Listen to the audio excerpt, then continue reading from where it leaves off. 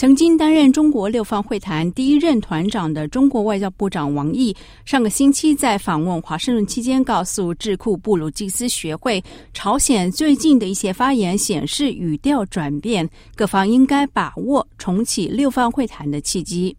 王毅说，最近一段时间那么有了一些变化，朝鲜方面已经表示他们愿意也不反对重新回到919声明的立场上，包括回到美朝之间所达成的229，就是去年2月29号的立场上。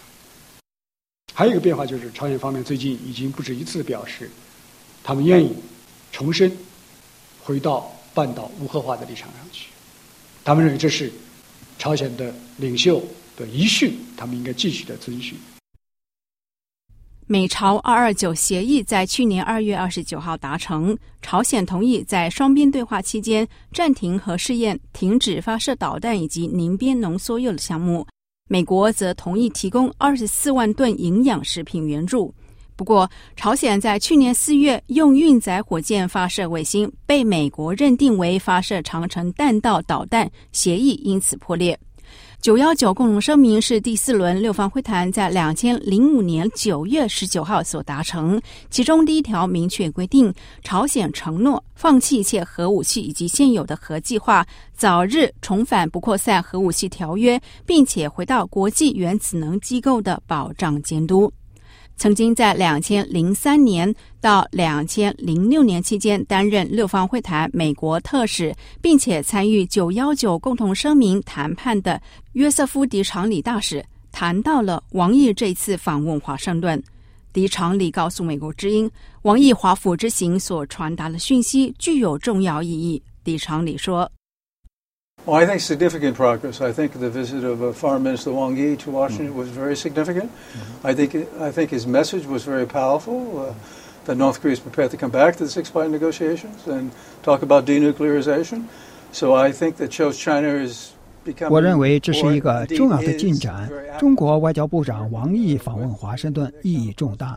他也传达了一个非常强烈的讯息，那就是朝鲜准备好重返六方会谈，讨论朝鲜半岛的非核化。这显示中国积极与平壤斡旋，希望最终达成朝鲜半岛的非核化。狄长礼表示，尽管美中对于朝鲜半岛非核化的立场相近，但双方对于过程何时重启六方会谈却存在分歧。他说It's the process. It's the fact that North Korea has in many ways gone beyond the pale. They've had a nuclear test, the third nuclear test. They've had another 2 missile launches. So I think the U.S. is very disappointed that North Korea continues to escalate. 问题在于过程，朝鲜在许多方面不按牌理出牌，这是事实。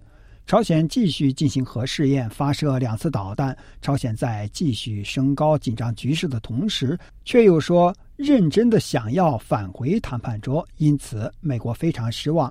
朝鲜继续升高紧张局势，这令美国非常困扰。